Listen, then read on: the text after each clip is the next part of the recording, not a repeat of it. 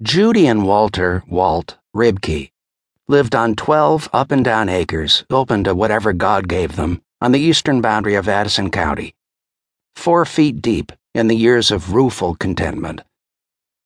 Judy was younger than Walt. Her dreams had an urgent truth, and 5 years had passed since they removed a cyst from her womb that was larger than a melon. Her uterus collapsed, and for a year she awoke to formaldehyde dawns feeling sick and lonely and hopeless. No more chance of a child.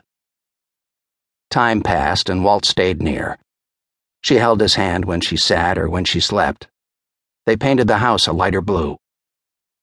On various nights in various ways, Judy said, "Do I feel old, Walter?"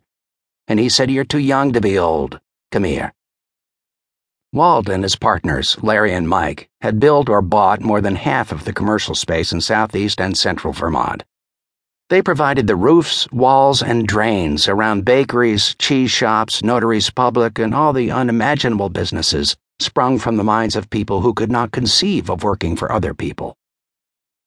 Walt believed in doing your own thing, finding your own way. The rent came monthly, businesses closed and opened. Walt made other investments. He gave thanks and shared his wealth. Paint for the church, in perpetuity. Books and shelves for the beetle-eaten library.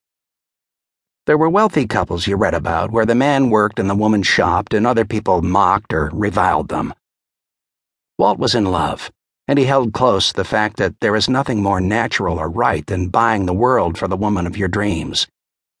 Try to name the value of that smile to Walt and his life-worn heart. And Judy wanted little. She did not spend her days buying furniture and curtains. When dresses and shoes appeared in her wardrobe, they had usually been sought for and bought by Walt. Before the operation, she had wanted one thing, and after the operation, she tried to get used to not wanting. They said the desire for children would naturally dissipate, but a man who loses a leg does not stop wanting to dance or kick. In her rational moments, she allowed herself to want nothing more than spending time with a child. It didn't have to be her own. It didn't have to be beautiful or smart.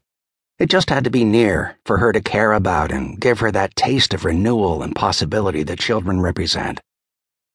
She was calm about her desire, but every now and then, alone, she yearned like a prisoner yearns for friends beyond the wall.